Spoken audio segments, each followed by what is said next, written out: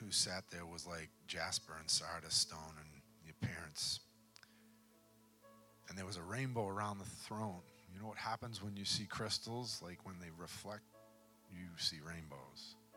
When light is refracted through crystals and crystal, you see rainbows everywhere. And it said around the throne with 24 elders, and it's going to jump down to verse 5. It said, and the throne, and from the throne proceeded thunders, lightnings, and voices, and the 7 lamps of fire were burning before the throne of God. That's speaking of the 7 spirits of God. And we kind of touched on that a few weeks ago, that the 7 spirits of God is what the function of who God is and what he does.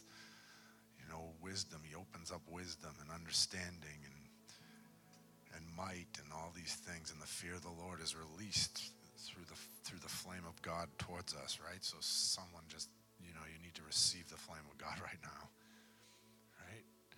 God, we want all those things in our lives. We want them to manifest so that we can fully know and understand you, because you can't understand and know him until, right, you have an encounter with who he is, right? I don't minimize the day I got saved and had the Lord come to me and his blood washed me clean and I received the Holy Spirit. But there's something greater that God wants to pull us into. And then it says this. It says that before the throne was a sea of glass like crystal. And it says this in Ezekiel. It says that there's a river running and it's like crystal. And I believe that God's beginning to pour out right now, even in these moments, something that's going to actually clarify a whole lot of things for us, right? Because there's clarity in who God is.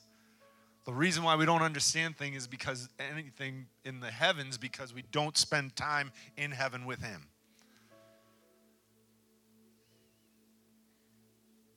That's the truth. We don't understand heavenly things because we don't spend time with him in heavenly places, right? I don't know. My Bible tells me that I'm supposed to be seated with him in heavenly places. And that in Colossians, I set my mind on things above, not on things of this earth, right? So that my life can be hidden in everything that he is, and it envelops me so that I see like Jesus sees. And this is what God, I believe, spoke. He said, as the presence of God begins to move on the earth and the throne of God begins to overtake the earth, because I don't care what you think and I don't care what your theology is, the ever-increasing presence of God is coming to the earth. And it will erupt at some point, and there will be those who get taken up, right? We're going to meet the Lord in the air.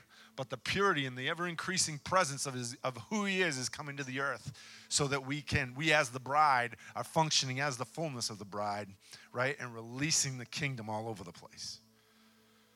And so what I desire tonight is, Lord, that I'm going to pray a prayer right now, Father, that you just would cover us. Lord, and we would see you for who you are, and we would see humanity for who everyone around us is. Because we can't see clearly without your presence, God. We can't see clearly without an invasion of heaven in our lives. And God, I thank you tonight that there's an invasion of heaven coming into our lives in every moment that we take with you.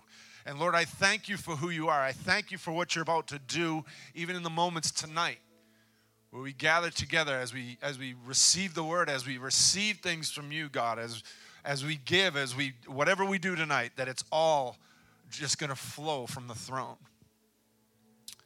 And I thank you for who you are tonight. I thank you for the presence, and I thank you for what's about to happen in the days ahead and even in these moments now, because there's amazing things about to happen in the name of Jesus. So clarify things for us, Lord, crystal clear. How about an angel comes that's named crystal clear, that would just to open your eyes and relieve your life of any cloudiness, right?